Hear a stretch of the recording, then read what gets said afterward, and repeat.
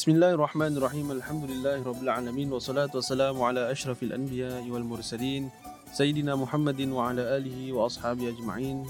Rabbi shrah li sadri wa yassir li amri wahlul 'uqdatam min lisani yafqahu qawli. Subhanaka la ilma lana illa ma 'allamtana innaka antal alimul hakim. Allahumma la sahla illa ma ja'altahu sahla wa anta taj'alul hazna idza syi'ta sahlan sahla. Sallallahu ala sayyidina Muhammadin wa ala alihi wa sahbihi wasallam. Alhamdulillahirabbil alamin. Para pendengar yang dirahmati Allah sekalian, Assalamualaikum warahmatullahi wabarakatuh. Selamat datang ke podcast Circle of Ilm, yang mana kami akan adakan perkongsian ilmu agama yang sesuai untuk semua lapisan masyarakat, tidak kira umur dan juga status. InsyaAllah anda akan memahami dan mendalami agama Islam melalui podcast ini. Terdapat pencerahan ilmu yang sesuai bagi semua penuntut, insyaAllah. Nama saya Ustaz Khairi Nazrun dan insyaAllah pada hari ini saya akan mengungsikan perkara yang melibatkan ataupun perkara mengenai fadilat dan juga pahala khatam Al-Quran. Jadi kita Alhamdulillah biasa dengar orang mula mengaji, baca Iqra' contohnya, atau kita baca Quran. Kalau orang yang dulu-dulu kita baca Muqaddam. Jadi tak kiralah cara apa pun, method, ada pakai qiraati dan sebagainya, untuk kita dapat baca Al-Quran, semuanya betul, tak ada yang salah. Dia bukan Iqra' betul, qiraati salah, atau qiraati betul, Iqra' salah, atau semua salah, Muqaddam aja betul. Tak ada kira cara yang betul, cara yang salah. Semuanya kalau intention untuk nak membaca Al-Quran, insyaAllah caranya semua adalah betul. So, Alhamdulillah, mungkin ada di antara kita dah mula nak belajar Al-Quran, mula panggil ustaz, ustazah datang rumah, atau kita lebih baik kalau kita lagi pergi tempat ustaz atau ustazah tersebut lah. Tapi sekarang zaman dah berubah. Alhamdulillah ada platform yang ustaz dan ustazahnya datang ke rumah. Itu pun kalau boleh kita istiqamah lah, kita konsisten sebab itu satu advantage ataupun dia boleh jadi satu kelebihan ataupun orang kata benda yang kita nak kena improve lah, which is consistency. Dah bagus tu ustaz, ustazah nak datang rumah, Alhamdulillah. Jadi kita kalau boleh kita istiqamah, terus kuatkan diri untuk mempelajari Al-Quran, dan nothing comes easy. Dalam nak menuntut ilmu ni nak kena sabar, nak kena ada patience. Kita dulu belajar maths pun bukan terus besok dah pandai kan. Kita belajar overtime lama-lama. Ada sampai Sec 4 pun tak pandai-pandai juga. Padahal belajar maths dah bertahun-tahun. Itu baru maths. Ni apatah lagi Al-Quran. Jadi satu motivasi untuk diri anda di luar sana membaca Al-Quran, ini adalah satu perkara yang penting, sangat-sangat penting. Jadi belajarlah Al-Quran. Dah bila boleh baca Al-Quran, the next in line ataupun the next objective is to complete the Al-Quran. Baca Al-Quran untuk kita memahami sebenarnya, untuk kita mendalami, untuk kita menghayati, itu adalah yang lebih baik. So kalau kita baca Bismillahirrahmanirrahim, kita faham, oh ini maknanya dengan nama Allah yang Maha Pengasih lagi Maha Penyayang. Kemudian kita baca Alhamdulillahirabbil alamin. Segala puji bagi Allah. Kita bersyukur kepada Allah Subhanahu Wa Taala, Tuhan sekalian alam. Jadi kita faham makna. Jadi tak salah kalau kita nak tengok translation Al-Quran untuk kita memahami, tak salah. Dalam masa yang sama, memahami satu, boleh membaca pun perkara yang lagi satu. Jadi hari ini kita nak cerita pasal pahala khatam Al-Quran. Kalau you boleh khatam Al-Quran, kita tahu Al-Quran itu dia bukan satu kitab yang sembarang kitab, ataupun dia bukan satu kitab yang macam bukan kitab-kitab yang lain lah. Dia ada satu kitab yang secret yang diturunkan kepada Nabi Muhammad SAW, yang mana yang membawanya adalah malaikat Jibril alaihissalam. Adalah kata-kata Allah Subhanahu Wa Taala yang diberikan tugas kepada malaikat yang mulia, semulia-mulia malaikat di antara para malaikat, dan diturunkan kepada semulia-mulia makhluk, iaitu Nabi Muhammad SAW, dan dalam semulia-mulia malam, iaitu pada malam Lailatul Qadar. Jadi everything is secret from start to bottom, daripada Al-Quran. Yang orang yang mula membacanya tu pun secret juga, Muhammad SAW, Nabi kita SAW. Jadi mana mungkin membaca kitab Al-Quran ni sama macam kita baca novel-novel, sama kita macam baca buku-buku cerita yang lain. Tidak. Kita baca Al-Quran, ada fadilatnya, ada pahalanya. So, sedangkan walaupun kita baca Al-Fatihah on the road ataupun in the bus, atau dalam transport, dalam perjalanan dan sebagainya, Itu merupakan satu zikir, dan satu ayat Quran itu Allah akan ganjarkan dengan satu huruf Al-Quran, Allah akan ganjarkan 10 kelebihan atau rahmatnya. Itu baru satu huruf, kan? Itu dalam hadis Nabi SAW yang mengatakan bahawasanya satu huruf tu Allah ganjarkan 10. Alif, Lam, Mim. Itu 3 huruf. Alif, Lam, Mim. Jadi 30. Jadi bayangkan kalau you baca surah Al-Fatihah. Bayangkan kalau you baca surah pendek je. Contoh surah Al-Ikhlas. Itu yang kita nak cerita hari ni lah, tentang surah Al-Ikhlas ni. Sebab ada hadis Nabi SAW mengatakan, insyaAllah nanti kita akan kongsikan hadis Nabi SAW. Kita nak cakap pasal pahala khatam Al-Quran. Jadi kadang-kadang kita rasa macam ustaz, macam susah lah nak khatam. Saya baca merangkak lah, saya baca lambat lah, saya paisi lah nak belajar. Pasal saya tengok ustaz ni macam muda, ustazah ni macam muda lah. Saya ni dah berumur, dia rasa macam malu dan sebagainya. Sebab mungkin asatizah yang dah senior, dia dah, orang kata apa, lepaskan tugas. Bukan lepaskan tugas, memberikan peluang bagi asatizah yang baru ataupun yang muda untuk mengajar Al-Quran. Jadi kita rasa malu, rasa segan, rasa macam belum dapat panggilan lah ustaz. Hari-hari dia dapat panggilan lain. Dia dapat panggilan lain. Panggilan makan, panggilan beli baju baru, panggilan beli tukar kereta baru. Banyak panggilan dia ada. Tapi panggilan Al-Quran tak. Padahal Al-Quran tu dah lama panggil dia. Daripada 1400 tahun dah panggil dia. Belum dia lahir Al-Quran dah panggil. Al-Quran dah panggil dia. Cakap sendiri, kita tahu sendiri. Jadi nak kongsikan satu hadis Nabi SAW daripada Sayyidina Abu Darda radhiyallahu anhu. Sahabat Nabi ada satu namanya Sayyidina Abu Darda, makamnya di Damascus, di Dimashq di Syria. Radhiyallahu anhu. Daripada Nabi SAW, baginda bersabda, "Aya'jizu ahadukum an yaqra'a fi lailatin thuluthal Quran." Yang bermaksud, apakah lemah dalam kalangan kamu untuk membaca 1/3 Al-Quran pada satu malam? 1/3 of Al-Quran in one night. Lemah sangat ke? Nabi kata. Jadi sahabat-sahabat yang waktu tu baru-baru macam tahu ataupun belajar Al-Quran, mereka bertanya, qalu wa kaifa yaqra'u thuluthal Quran? Bagaimana mungkin membaca Al-Quran atau 1/3 Al-Quran pada satu malam, wahai Rasulullah sallallahu alaihi wasallam? Macam mana kita nak baca 1/3 Al-Quran ya Rasulullah satu malam? Macam waktu tu kira macam agak barulah. Jadi macam agak mereka rasa agak payah, agak susah. Satu malam nak kena baca 1/3 Al-Quran ni. Kita yang kat Singapura ni sekarang, jangan cakap satu malam 1/3 Al-Quran. Quran pun kita tak tahu letak mana. Na'udzubillah min dzalik. Jadi maknanya kita rasa macam, alamak, macam mana ni satu malam kena baca 1/3 Al-Quran? Kita dengarkan apa jawapan Nabi SAW. Qala sallallahu alaihi wasallam, "Qul huwallahu ahad, ta'dilu thuluthal Quran." Nabi SAW menjawab, "Qul huwallahu ahad." Sekali membacanya menyamai, iaitu 1/3 Al-Quran. Hadis riwayat Imam Muslim. Dari sini yang kita tahu bahawasanya the power of Suratul Ikhlas. Namanya Suratul Ikhlas, Surah Al-Ikhlas. Dalam Surah Al-Ikhlas ni tak ada perkataan ikhlas pun. It says a lot about ikhlas itself. Tengok kalau saya bacakan Bismillahirrahmanirrahim. Qul huwallahu ahad. Semua orang hafal. Allahus samad.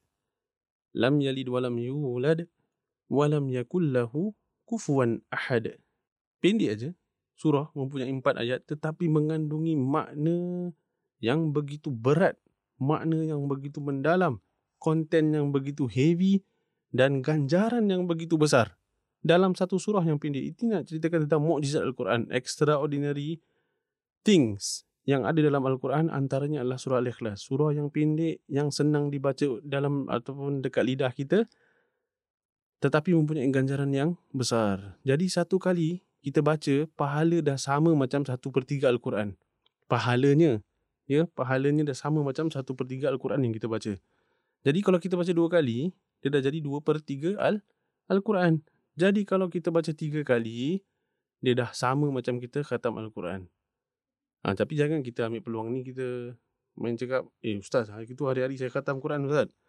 Sebelum tidur saya khatam, bangun subuh saya khatam Quran. Saya dengar, terror orang ni. Rupanya dia hafal hadis ni. Dia hafal hadis ni rupanya.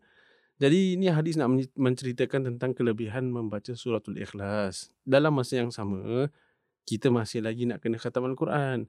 Kan, khatam Al-Quran tu satu perkara yang penting, satu perkara yang digalakkan untuk kita membaca. Tak salah kalau kita baca pelan-pelan. And tak ada time limit, tak ada duration. Kita jangan stress ourselves. Aku nak kena khatam by contoh by 1 month ataupun by 6 months dan sebagainya. Kita jangan put pressure. Kalau kita rasa kita boleh baca, kita baca. Tapi kalau kita rasa kita need time, then take your time. Take your time, tapi don't take too much time. Jangan kita diri-dali, kita ambil sambil lewa. Ustaz malam ni tak payah kelas lah Ustaz. Saya penat lah. Saya kerja lah. Ataupun besok saya kerja lah. Contohnya, ni tak sindir siapa-siapa. Saya cakap je. Mungkin perkara yang general lah. Ustaz ni cakap macam tahu je. Ini kita nak kena, orang kata ni melalui pengalaman masing-masing. Jadi kita insya-Allah, saya cuma nak tekankan kepentingan kita mempelajari Al-Quran itu penting. Kita jangan ambil sambil lewa. Dan kalau kita dah sebut tentang mempelajari Al-Quran, kita nak kena hormat Al-Quran itu, hormat juga asatizahnya, hormat juga gurunya. Dulu kalau kita belajar maths, kita tak suka teacher dia, maths dia pun dengan maths dia sekali kita tak suka. Ustaz daripada tadi asyik cakap pasal maths je, pasal itulah subjek saya tak suka. Tapi saya suka cikgunya. Alhamdulillah cikgunya baik, cuma mungkin saya ni yang tak betul. Wallahu a'lam bisawab. Tapi ini pengajaran yang kita boleh ceritakan ataupun kita boleh kongsikan. Kalau you suka cikgunya, insya-Allah pelajarannya tu senang you nak masuk. Ini bagi pendengar yang muda-muda yang masih belajar, hormat asatizah. Dalam kitab Ta'limul Muta'allim karangan Imam Az-Zarnuji, dia ada mengatakan tentang adab murid dan guru dan juga adab murid terhadap ilmu. How you react towards the knowledge that you are learning from. Ada efeknya sebenarnya. Jadi kita sayangi Al-Quran, sayangi orang-orang yang membawa hamilul Quran, yang membawa Al-Quran, masya-Allah. Jadi dari situ baru kita dapat keberkataan. Jadi inilah antara yang kita boleh amalkan. Bila nak baca ni Ustaz? Antara waktu yang paling baik untuk kita baca sebelum tidur. Sebelum tidur kita baca Al-Fatihah. Kemudian diikuti dengan Ayatul Kursi. Kalau kita nak baca Ayatul Kursi lah, dalam episod yang lepas kita dah sebutkan. Jadi kemudian kita baca Al-Ikhlas 3 kali. Sebab kenapa 3 kali? Sebab surahnya pendek. Kalau kita baca 1 kali, pahalanya 1/3 Al-Quran. Tapi kalau kita baca 3 kali, sama macam kita dapat pahala khatam Al-Quran. Kemudian baca surah Al-Falaq. Dan kemudian baca surah An-Nas. Al-Falaq sekali, An-Nas sekali. Dan kemudian kita baca selawat dan baca doa tidur, insya-Allah. Allah akan melindungi sepanjang malam. Dan on top of that, kita dapat pahala membaca Al-Quran, dapat pahala khatam Al-Quran. Okay Ustaz, so what's the benefit of khatam Al-Quran? Apa faedah khatam Al-Quran? Kenapa kita nak kena khatam Al-Quran? Sebab Allah Subhanahu Wa Taala menyatakan bahawasanya Allah akan memberikan rahmat kepada mereka yang khatam Al-Quran, dan ia adalah amalan yang mulia.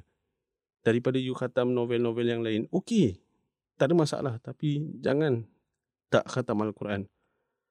Daripada seorang sahabat Nabi SAW katanya, namanya An Abi Umamah Al-Bahili, daripada seorang sahabat yang namanya Abi Umamah Al-Bahili, pernah berkata, Nabi SAW bersabda, Iqra'ul Quran, bacalah kamu Al-Quran, fa innahu ya'ti yaumal qiyamah, sesungguhnya Al-Quran itu akan datang pada hari kiamat, syafi'an li ashabi, membawa syafaat kepada orang-orang yang membacanya.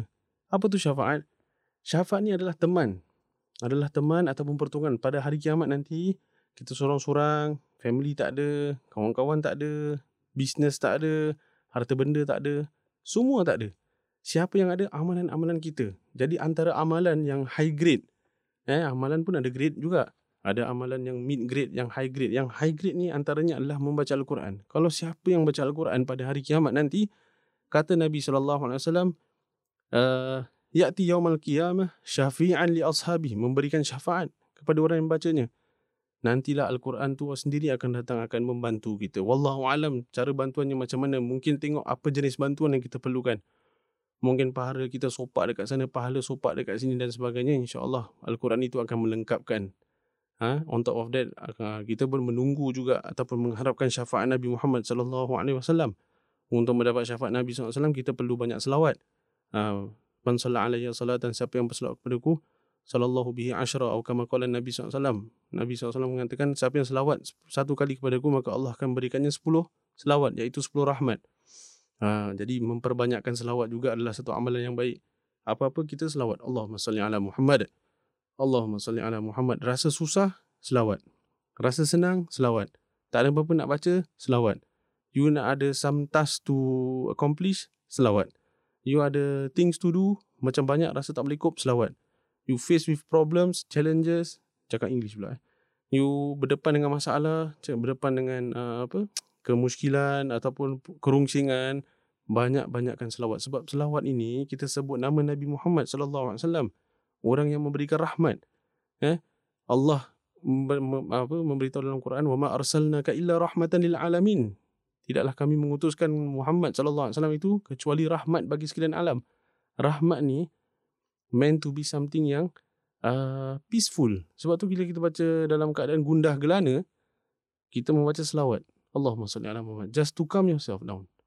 Kita rasa marah, kita baca selawat. Kita rasa angsty, kita baca selawat. Kita temperamental, kita baca selawat. Kita rasa marah, kita rasa nak marah orang, kita rasa nak pukul orang, kita baca selawat pada Nabi SAW. Jangan kita takbir pula, habis orang tu kena bantai. Sebab tu takbir, orang-orang Islam baca waktu perang kan, Allahu Akbar. Kita tengah marah-marah, orang cakap, takbir. Habislah orang tu kena pukul bantai. Sebab takbir pula dengan nama Allah SWT. Boleh? Tak boleh. Bukan tak boleh, boleh. Tapi, kalau kita makan ubat tu kan, kalau kita makan Panadol, kalau pening-pening biasa, kita makan Panadol. Kalau dah demam, baru kita makan ubat yang berat sikit. Dia ada different dosage lah. Bacaan yang lain-lain ada serve a different purpose. Jadi kalau kita tengah macam marah-marah gitu, benda yang paling bagus kita baca adalah Allahumma salli ala Sayyidina Muhammad. Ataupun Allahumma salli ala Muhammad ringkasnya, insyaAllah. Jadi sekadar itu saja perkongsian pada episod ini, dan itulah penutup bagi minggu ini, insyaAllah. Kita akan jumpa pada minggu hadapan, masa yang sama, tempat yang sama, podcaster iaitu saya juga yang sama. InsyaAllah kita menyambung episod ini, dan pastikan anda mengikuti podcast kami supaya tidak terlepas peluang apabila podcast baru dibuat naik, insyaAllah. Ikuti kami di wadah media sosial kami iaitu @circleofilm untuk mendapat pemberitahuan tentang podcast dan topik yang akan dikemukakan. Kami juga amat mengalu-alukan perkongsian anda dan pengajaran yang anda dapati dari episod hari ini. Jangan lupa tag kami, dan insyaAllah jika diberkati umur, kita akan berjumpa pada minggu hadapan. Wassalamualaikum warahmatullahi wabarakatuh.